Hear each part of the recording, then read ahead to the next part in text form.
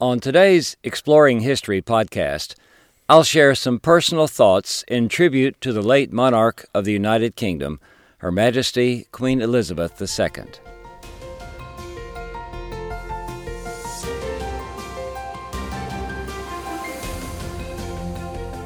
Welcome to Exploring History with Ray Knotgrass, a production of Knotgrass History.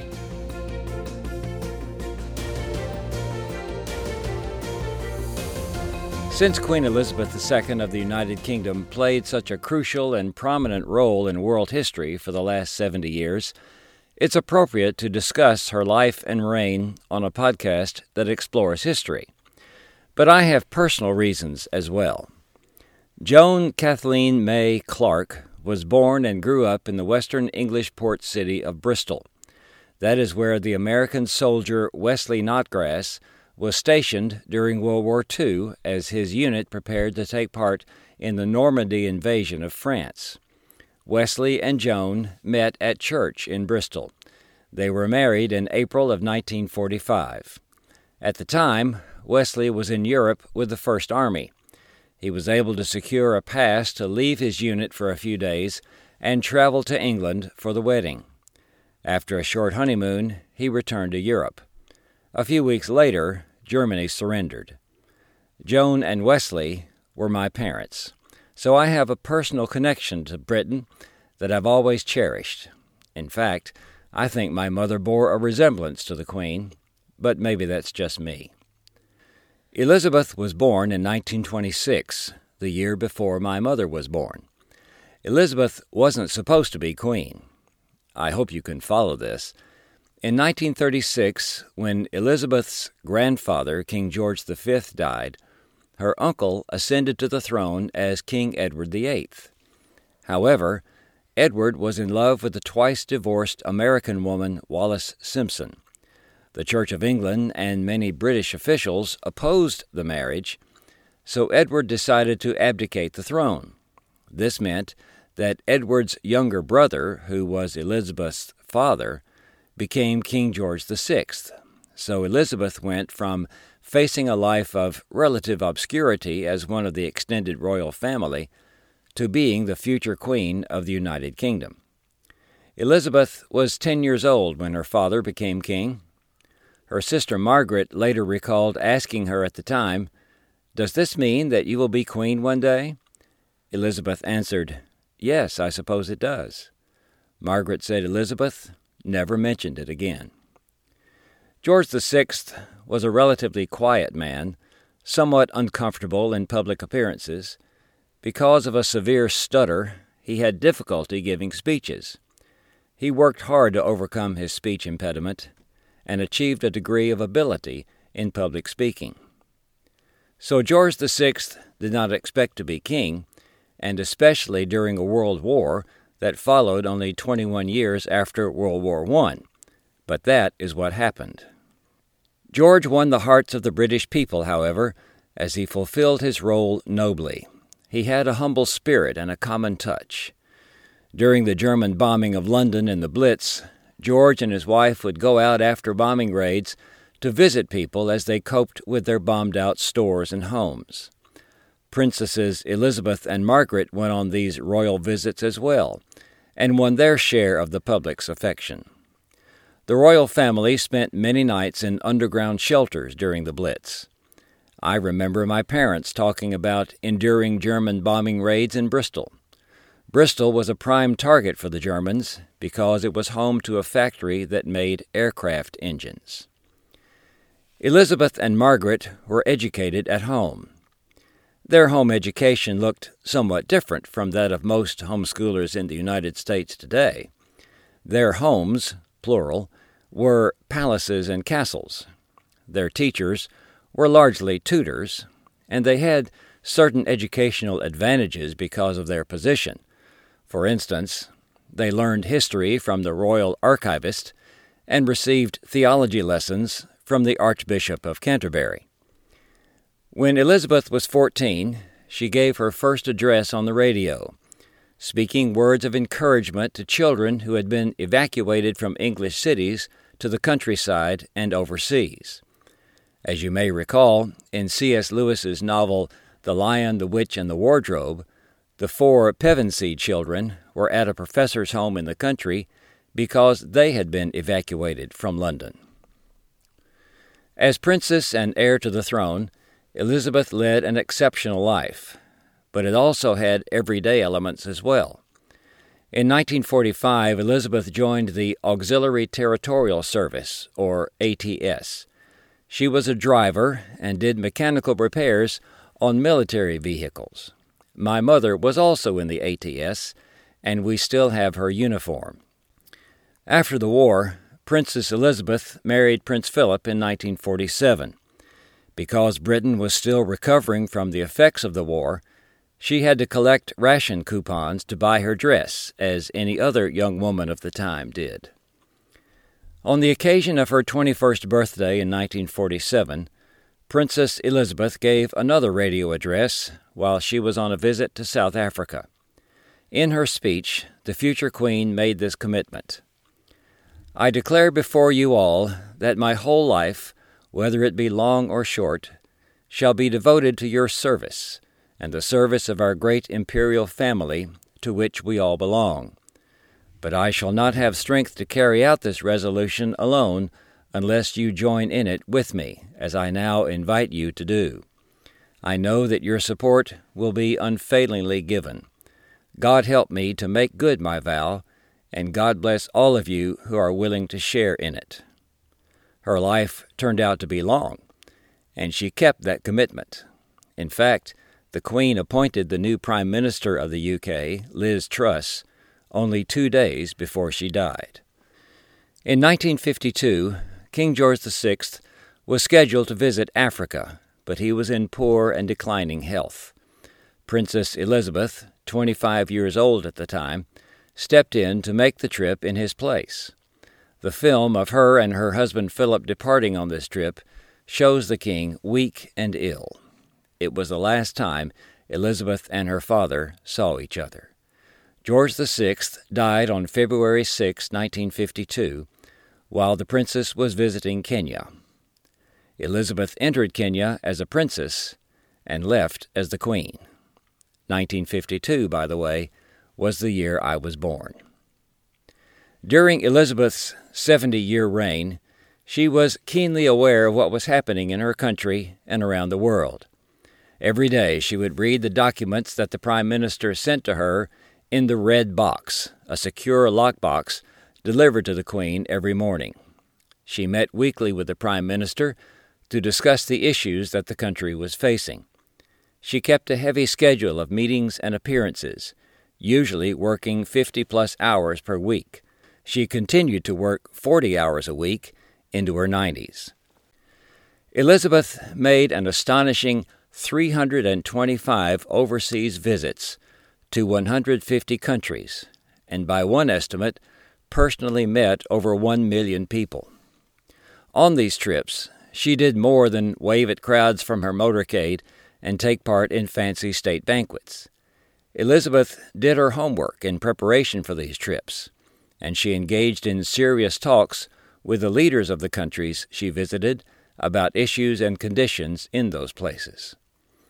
The Queen delivered a speech each year at the opening of the session of Parliament, a speech that was written for her by the Prime Minister and his staff. She did this for all but 3 years during her reign, twice when she was expecting a child, and earlier this year because of poor health. She met 13 U.S. presidents, from Harry Truman to Joe Biden, missing only Lyndon Johnson, and knew 15 British prime ministers, from Winston Churchill to Liz Truss. Churchill first met Elizabeth when she was only 2 years old. He later commented that even at that age she had an air of authority and reflectiveness astonishing in an infant.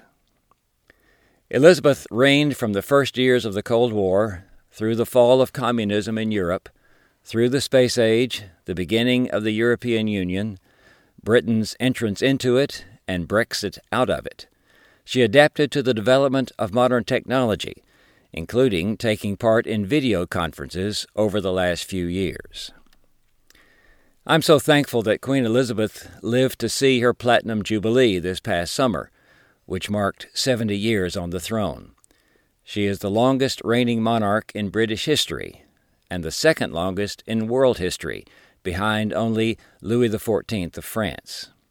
If you haven't seen it yet, you owe it to yourself to watch the video of the Queen having tea with Paddington Bear. It is a delightful example of her great sense of humor. Queen Elizabeth II died at the age of 96. Her son, King Charles III, has assumed the throne at the age of 73, the oldest person to become King of Britain. Elizabeth's husband, Prince Philip, died in 2021 at the age of 99. Elizabeth's mother, who was also named Elizabeth and known as the Queen Mum, lived to be 101. So Charles may have a good many years on the throne ahead of him. The majority of the British population, indeed the majority of the world's population, has never known another British monarch. One British citizen remarked that we won't see another queen in our lifetimes. This referred to the current king, Charles III, and his son and heir, Prince William, and William's son, Prince George. William's second child is 7-year-old Princess Charlotte, which makes her third in the line of succession. It is unlikely she will ever assume the throne, but then again, the unexpected does happen in the British royal family. Okay, here's the downside. The royal family has engaged in their share and more of dysfunction. Members of that extended family have not always lived as they should have. That is sad enough, but to have all that played out in the world press and tabloid media made it seem even worse. In addition, Britain has a legacy of endorsing the use of enslaved persons and engaging in the slave trade, although they were among the first nations to outlaw those practices. The British government practiced heavy-handed colonial rule that led to colonial resentment, such as that which led to the American colonies declaring independence, and that led to many other conflicts into the 20th century as colonies broke away from British rule, although some colonies did leave peacefully. But we can't pin that on Queen Elizabeth II. She reigned over a difficult time of transition, the end of the British Empire and the beginning of the British Commonwealth of Nations, which was a much looser association than the Empire was. She continued to be head of state for over a dozen other countries, including Canada, and led what is now called simply the Commonwealth, which comprises 54 nations. But so what, you might ask? The Queen had no real power. She reigned, but she did not rule. The days of the monarch actually running the country were long gone before Elizabeth ever succeeded to the throne. Why should we care about an out-of-date institution that costs a lot of money to maintain? Here's the so what. Queen Elizabeth was a master at what is sometimes called soft power, a role of influence that quietly gets things done. Besides her international travel, she was a patron of an estimated 600 charities, and many of her public appearances helped bring attention to these efforts. She was an example of duty and hard work. She provided stability and continuity, and she provided her country with a sense of unity, dignity, and tradition. We get a glimpse of her worldwide influence and the esteem with which she was held in the fact that an estimated 4 billion people, over half the world's population, watched her funeral services. That's the largest television audience for a single event in history. One of her greatest roles was to provide encouragement to the people of Britain, from her wartime visits and speech until recently. In April of 2020, as the COVID-19 pandemic was spreading, the Queen made a rare speech to the nation. She encouraged the people to do what they could to help limit the effects of the virus and encouraged them to believe that better days lay ahead. In her COVID speech, she made reference to the speech she gave when she was 14, encouraging the children of Britain during the war. In her COVID address, Queen Elizabeth said, We will succeed, and that success will belong to every one of us.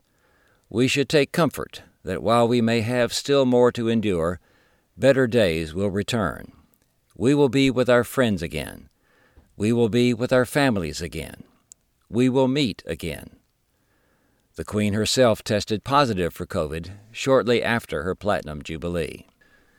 Finally, her greatest gift was as an example of a world leader who held, talked about, and demonstrated a strong Christian faith.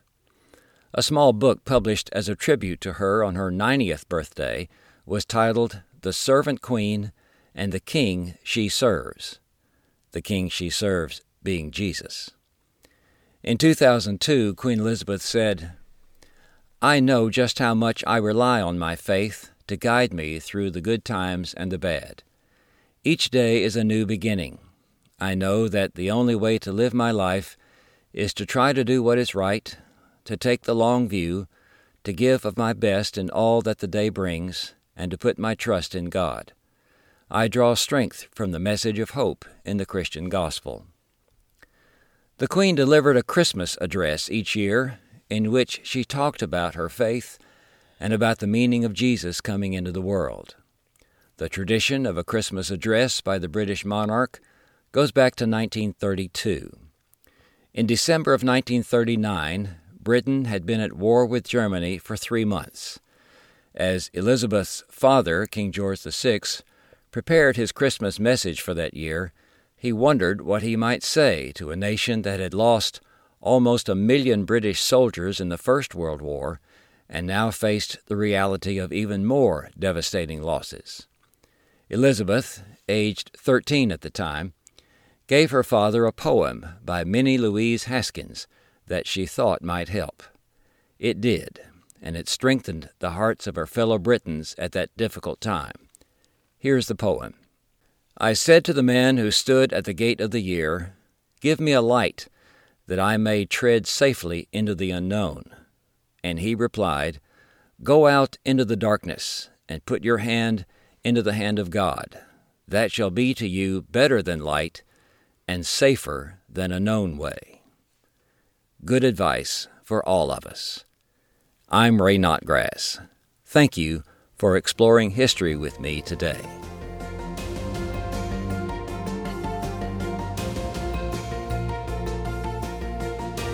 This has been Exploring History with Ray Notgrass, a production of Notgrass History. Be sure to subscribe to the podcast in your favorite podcast app, and please leave a rating and review so that we can reach more people with our episodes. If you want to learn about new homeschool resources and opportunities from Notgrass History, you can sign up for our email newsletter at exploringhistorypodcast.com. This program was produced by me, Titus Anderson. Thanks for listening.